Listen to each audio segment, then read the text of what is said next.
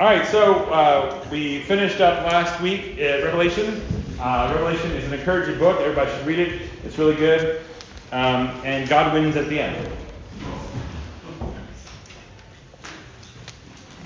So we're going to talk about Paul and some of his writings. If you got the handout, those are all the books that Paul wrote through the Holy Spirit. Now, if I reference Paul, Paul is what we're going to introduce you today. And remember, humans wrote it through the inspiration of the Holy Spirit. Jesus told them what to write. They wrote it down. There was authority. And actually, he gave them the authority of writing these things down. And so, what do you call those kind of people who are eyewitnesses of Jesus, who walked with him, who talked with him, who saw him at the crucifixion, and who saw him come back to life? Now, Paul was a little different exception. A lot of times we go to the Bible and we're like, oh, that's the exception, and then that's the rule. No. Okay, there is a rule, and then God can do whatever he wants. Okay, and God is the exception, not this. And so Paul always told people that he was not really special. He was not, and I don't think if he was here today that we would even treat him we shouldn't treat him any special than anybody else.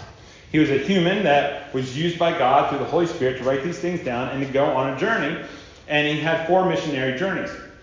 And so we're going to back up because he's called an apostle. And an apostle is one who was sent on a mission from Jesus to give the message. An apostle is accountability to his sender, which the apostles were sent by Jesus. There you go. Sunday school answer. Here we go. And so he was an apostle who was descriptive in title. In Hebrews chapter 3, verse 1, it actually says that he is an apostle. He was sent to earth by the Heavenly Father with God's authoritative message. And so he was faithful delivering this message. And an apostle delivered the message of God. If you look at John 17, 1 through 5. While Jesus was here on earth, he personally selected from many followers, only 12 of them, and he called them apostles. And there was an apostleship, and then there was disciples. Okay, so there was apostles and there was disciples. The apostles were very close with Jesus, very special to him to take the message, and the disciples were numerous.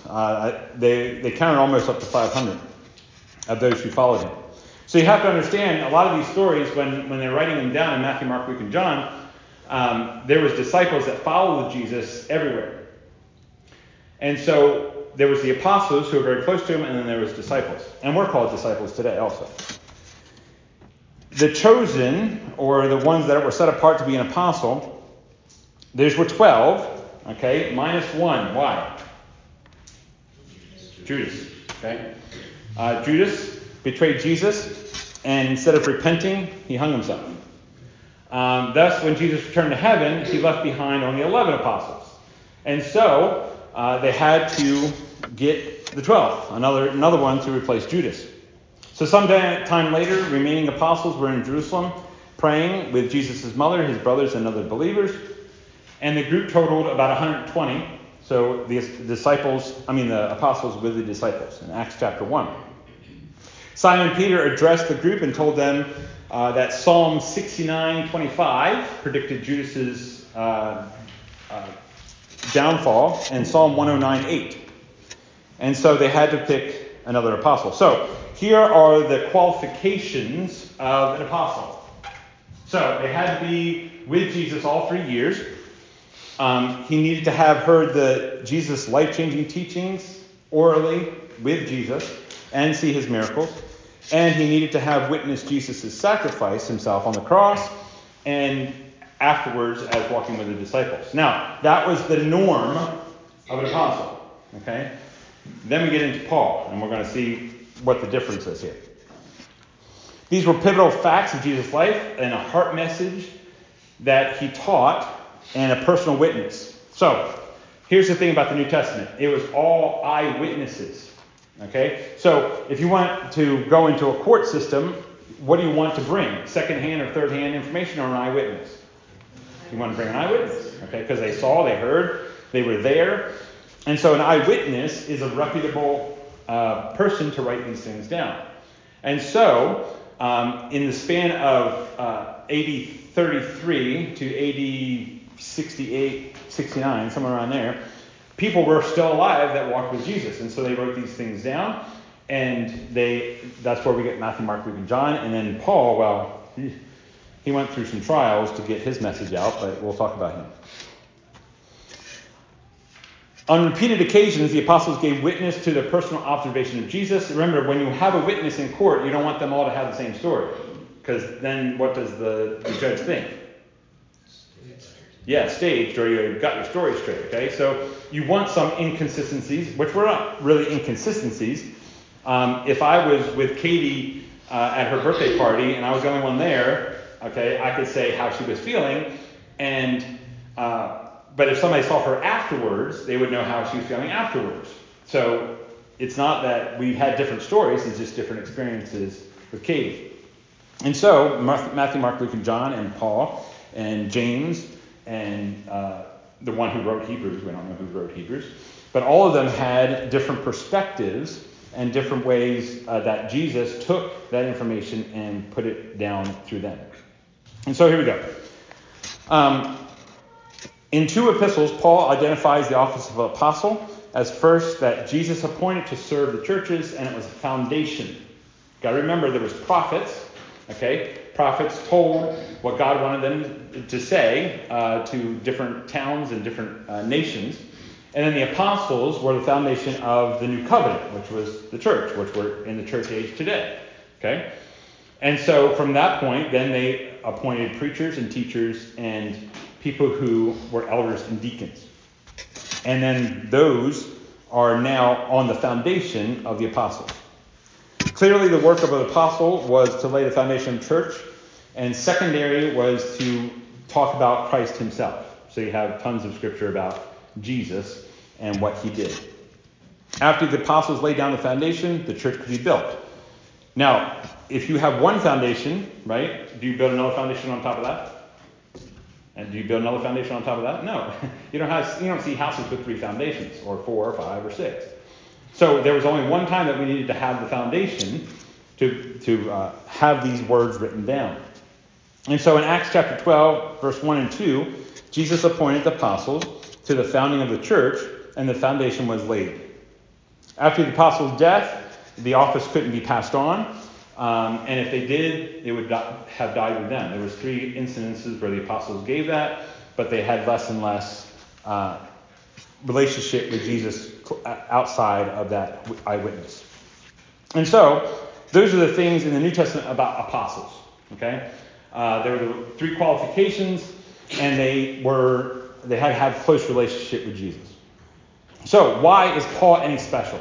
Okay, Paul said, I'm the least of the apostles. I'm not really that important. So, Paul the apostle. Here we go. First of all, we have to understand that Paul, what was his first name? Saul. Okay, it was Saul, and then God changed it to Paul. Now, why was it Saul first? He was a persecutor. Yeah, he was a persecutor of the church. He was going around killing Christians. He didn't think that they were the way, the truth, and the life. He really was angry with them. He got permission from the Jewish leaders in the synagogues to go and persecute Christians. And so his name was Saul. So, Jesus encountered him and told him these things and changed his name to Paul. So, if you were part of the church, that he was talking to or visiting, and you saw this guy coming, and you knew it was Saul, the murderer of Christians, and invited him to church where there were Christians, what would you say in the back of your head? I probably wouldn't go. Yeah, okay. This is a murderer. Why is he at church? Okay. And probably some of our churches wouldn't hire him today anyway. But Paul the apostle. So Paul the apostle was the eventual follower of Jesus through unordinary means. Okay. Paul is commonly regarded as one of the most influential figures of the apostolic age. He founded several churches in Asia Minor and Europe. I mean, he traveled. If you want to have a traveler, boy, he traveled. He took advantage of his standing as both Jew and Roman citizen to the council. So the really cool thing about Paul is that he knew where to use his Roman citizenship, where to use his Jewish influence, and where to use his Christian influence. And the really cool thing is that you'll see in the story here, they were beating him. And he's like, whoa, whoa, whoa, you can't beat a Roman citizen. He's like, guess where I'm going? I'm appealing to Rome.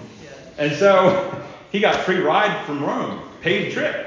Now he was in prison, and he was in house prison, and he was on a shipwreck, and all kinds of stuff. But hey, might as well go off the dime of the politics at that time and pay for his trip. And when he was going, he was preaching what? Jesus Christ. I like that. That's cool. I'm a Roman citizen. I'll use that for Jesus' advantage. Oh, I'm a Jew. I can go to the proconsul. I can go to the synagogues. Oh, I was under Gamaliel. I'm going to use my wisdom of this. I'm going to use this. And the really cool thing is that he just knew right when to use it for the right time for the right reason. And God put that on his heart. Paul's birthplace was not a land that really knew Jesus. He was birthed in Tarsus, with a Hellenistic city. And boy, Hellenistic cities, anyway, you can look that up. Tarsus was modern day, anybody know? I like Thanksgiving. Turkey, yeah, there you go. Tarsus is now the modern day Turkey. I wonder if they have turkey in Turkey. Anyway. Literary sources confirm that Paul's native city was really a hotbed of everything, political, sexual, everything. Paul in the New Testament, known by a Hebrew named Saul, and then he was changed. He studied under the ranking rabbi of the era, Gamaliel. So this is like saying, I studied under, if you're a scientist, you studied under Einstein, yeah, okay. I studied under Einstein, and people are like, whoa, you know everything about Einstein. So when he went to cities or synagogues, and he said that I was under the rabbi Gamaliel, they're like, whoa. And they started listening. And he used that to his advantage. Now, sometimes it gave him a disadvantage, because then he started talking about Jesus, and Gamaliel really wasn't about Jesus. They kind of wanted to throw stones at him and kill him. There's two ways to interpret Scripture, exegesis and eisegesis. Exegesis is, if you want to spell that, E-X-E-G-E-S-I-S. That's exegesis. Exegesis is taking the history, the historical reference, the language, where he's at, what he's doing, looking at God's Scripture, looking at the whole Bible in context, and looking at what the Scripture is. That's exegesis. Okay? Eisegesis is when we take our culture and try to fit it in the Bible. Okay? We want exegesis. We want to see what the culture, what Paul was talking about, what Jesus was talking about. Does it mesh with the whole Old Testament? Does it mesh with the New Testament? Does it have any reference to that time? And then we apply it to our lives. Eisegesis is saying, well, this is how our culture is, and we're going to just mess around with it and see if it fits our culture. We don't want eisegesis, we want exegesis. No matter if it makes us mad, no matter if it makes us angry or unsettling, we need to know what Jesus wants, not what our culture fits. You understand the difference there? Okay. Most people today want to eisegesis it. They want to say, well, that's not really what it says, and we're going to manipulate it, and that's not really what Jesus meant, and we don't do that today, so we're not going to do that. Huh? You either take the whole Scripture or you don't take it at all. You can't pick and choose. It's not like a buffet. Okay? So, here's where we're going to start. Paul had these books, if you look at your pamphlet there, had all these books that he wrote, letters to each of the churches, to personal people. And he spoke 3 languages. Man, he was smart. He knew Greek, Hebrew, and Aramaic like the back of his hand, which is crazy to me that you could understand those things. And so a lot of times we need to go back to the actual Scripture and what it was written down. So, if you look at 2 Corinthians, 2 Corinthians 11, 21 through 30. Now, this is Paul, okay, standing up in front of people and saying where he came from, okay, from when he started walking with Jesus until he started talking about this. Listen to this. I just think, if you went through all these things, would you still be a Christian? Would you still be preaching Jesus? Would you still be on the same path that put you all through this. Okay? To my shame, I admit that we were too weak for that. Whatever anyone else dares to boast about, I am speaking as a fool. Now wait a minute, this is Paul, who wrote 3/4 of the New Testament. He was an apostle, he was a special apostle, he was with Jesus after Jesus resurrected. And he said, what? I'm speaking as a what? A fool. I also dare to boast about. Are they Hebrews? So am I. Are they Israelites? So am I. Are they Abraham's descendants? So am I. Are they servants of Christ? I'm out of my mind to talk like this. I love that they put that in. I am more. I have worked much harder, been in prison more frequently, been flogged more severely, and been exposed to death again and again. And you're thinking, you want people to come to Jesus?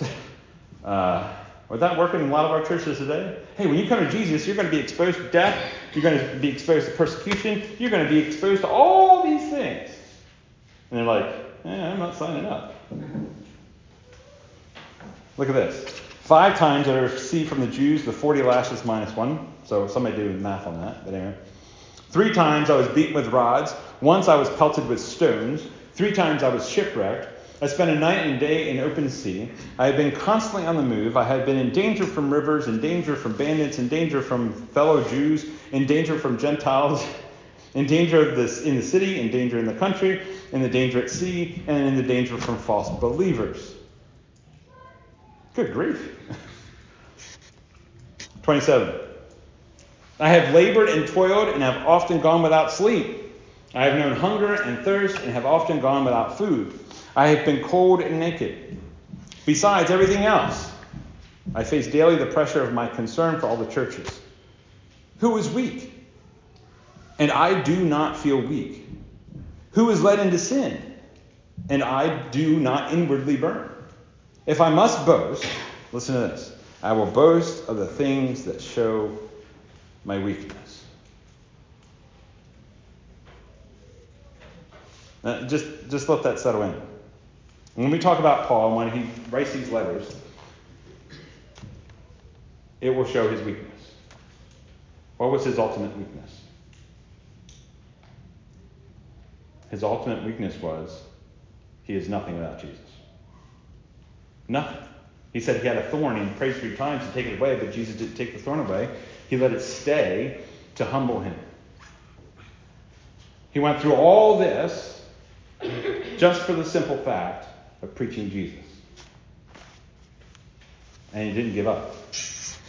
Because his weakness humbled himself. It humbled him. And I think our weakness should be humbling also. We cannot do it alone. It is Jesus who saves us. And so what was Paul's theology? Theology is the study of God, godly things. And so what was Paul's theology? At the center of Paul's theology is, Sunday school answer. Jesus. There you go, Jesus. Okay? Jesus first, others second, himself last. And boy, did he put himself last. Okay? Even to the point where he says, I'm not special. I'm the least of the apostles.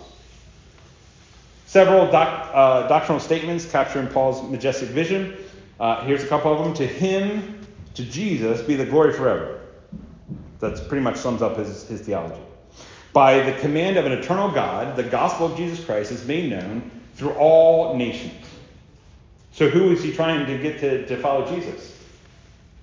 Everyone. The ones who threw stones at him, the one who was beating him, the ones who didn't like him, even his family members didn't like him.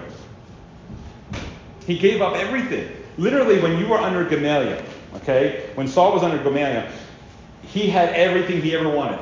He had a house, he had money, he was in the Jewish proconsul, he knew all the law, he had the best teachers, the best houses, the best money, the best everything. And he said, I consider it all rubbish. Because I'm following Jesus. I'm not saying you can't have those things and use it for Jesus. It depends on how you use those things. It's the heart of the issue. But he literally went out and started killing Christians, and God said, you're going to suffer for that, but you're going to suffer in Jesus' name. And he wrote these things through Jesus, the Holy Spirit. He was comforted by Jesus. Not by family, not by friends, not by other people. And every time they got closer to Rome, fewer and fewer people supported him. Like almost at the end of his life, there was only 2 people who supported him. And that's all the churches he wrote to. That's all the Christians around the area. There's 2 people. But listen to this, 1 Corinthians 15:9. For I am the least of the apostles and do not even deserve to be called an apostle, because I persecuted the church of God. He even admits it there. Even before he knew Jesus, he said, I'm going to tell all these people, I'm going to persecute him, I'm going to do. But Jesus, check this out. This is awesome, because Paul's beginnings were really mind-blowing. We meet him before Saul becomes Paul. We meet him one time before he goes through that time. So, check this out. Acts chapter 7, 54 through 60. Oh, this is good. Oh. Okay.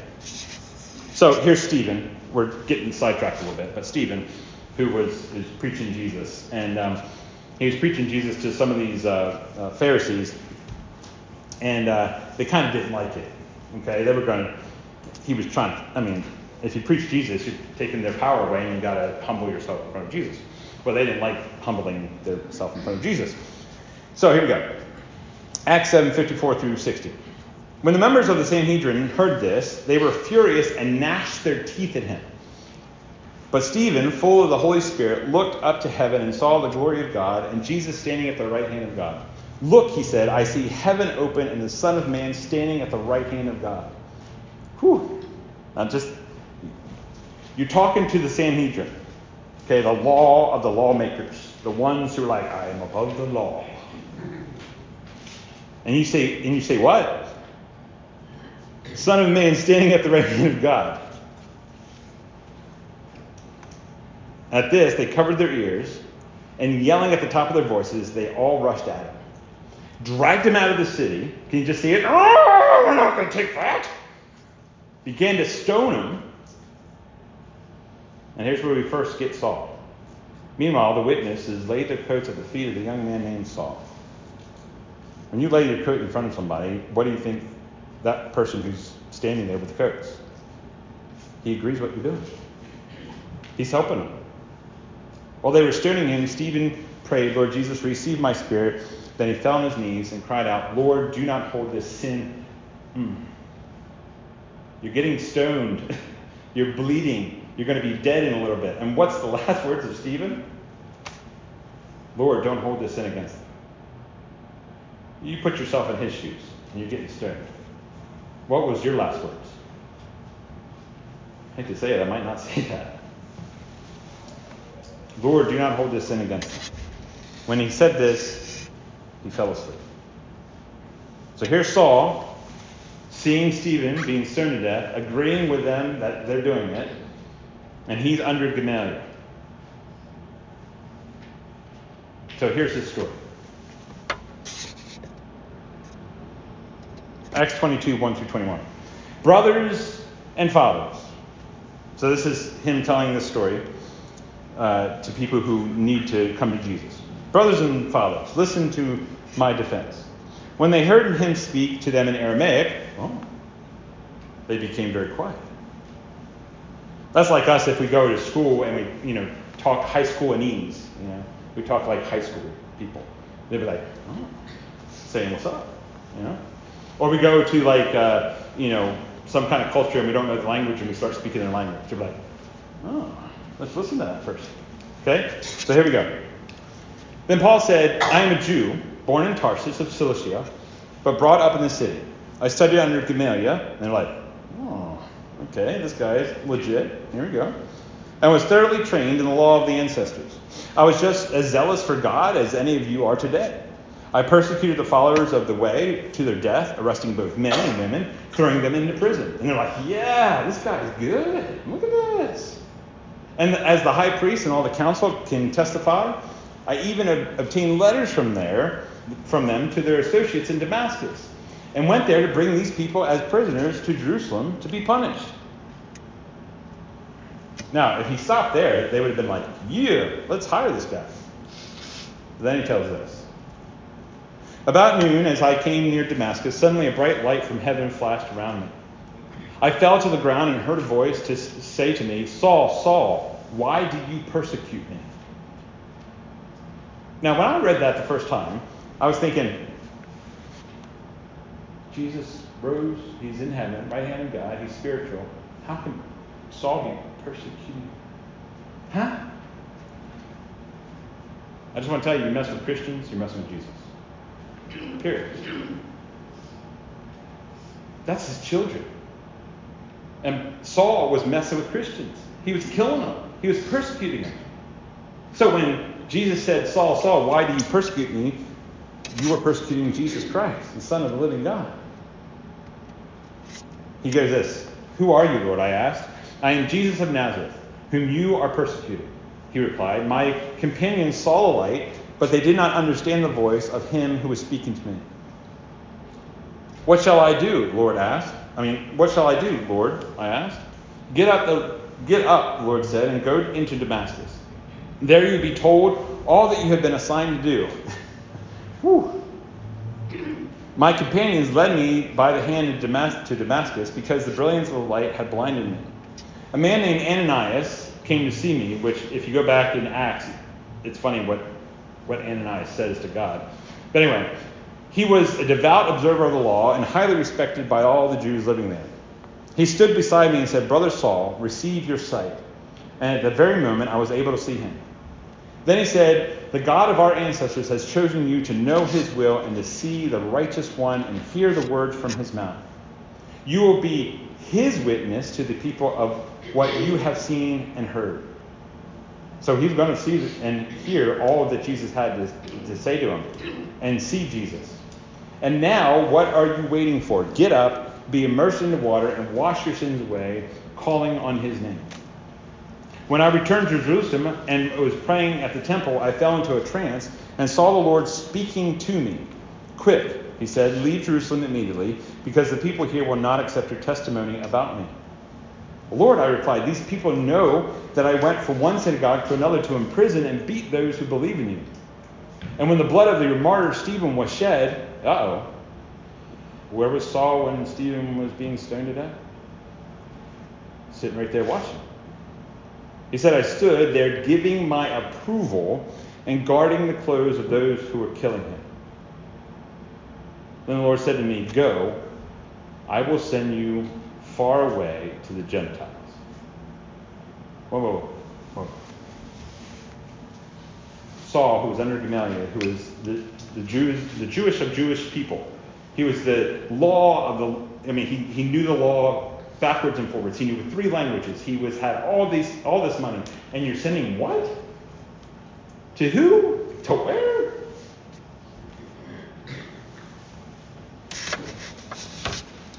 I'm just going to tell you that people did not like him. And people don't like him today. He had the words of Jesus written down through him in these books. And there's a lot of people who don't like him. Or who cherry pick. Well, we don't like what he said in here, and we'll just do. So when we're preaching here, at least until you fire me or you throw stones at me, I'm going to preach what is in there. And if you don't like it, then you argue with Jesus, not me. I can sit down with you and talk to you through it. How logically that Jesus puts these things in here, and we need to follow him no matter what we feel. But I'm going to preach the word. So some of these books, and you can go home and read them, some of these are going to be some controversial topics. But if Jesus says this, I'm going to exegesis it, not eisegesis. I'm not going to take our culture and try to fit it in.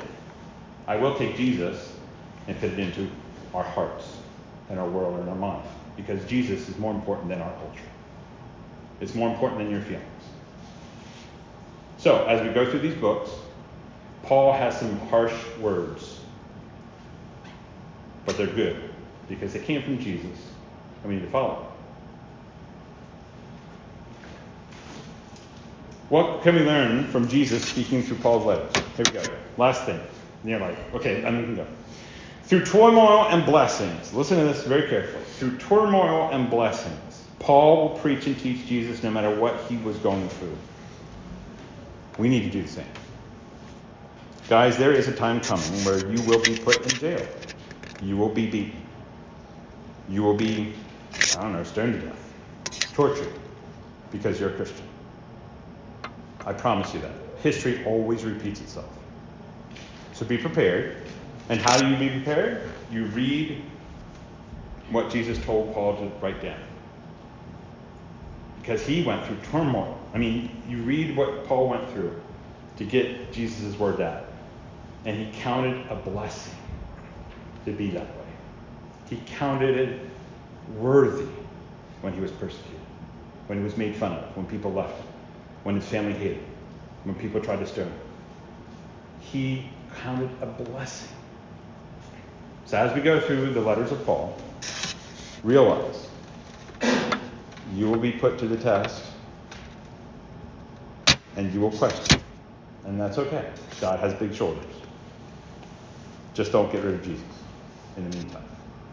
He will teach you and he will help you if you follow Jesus.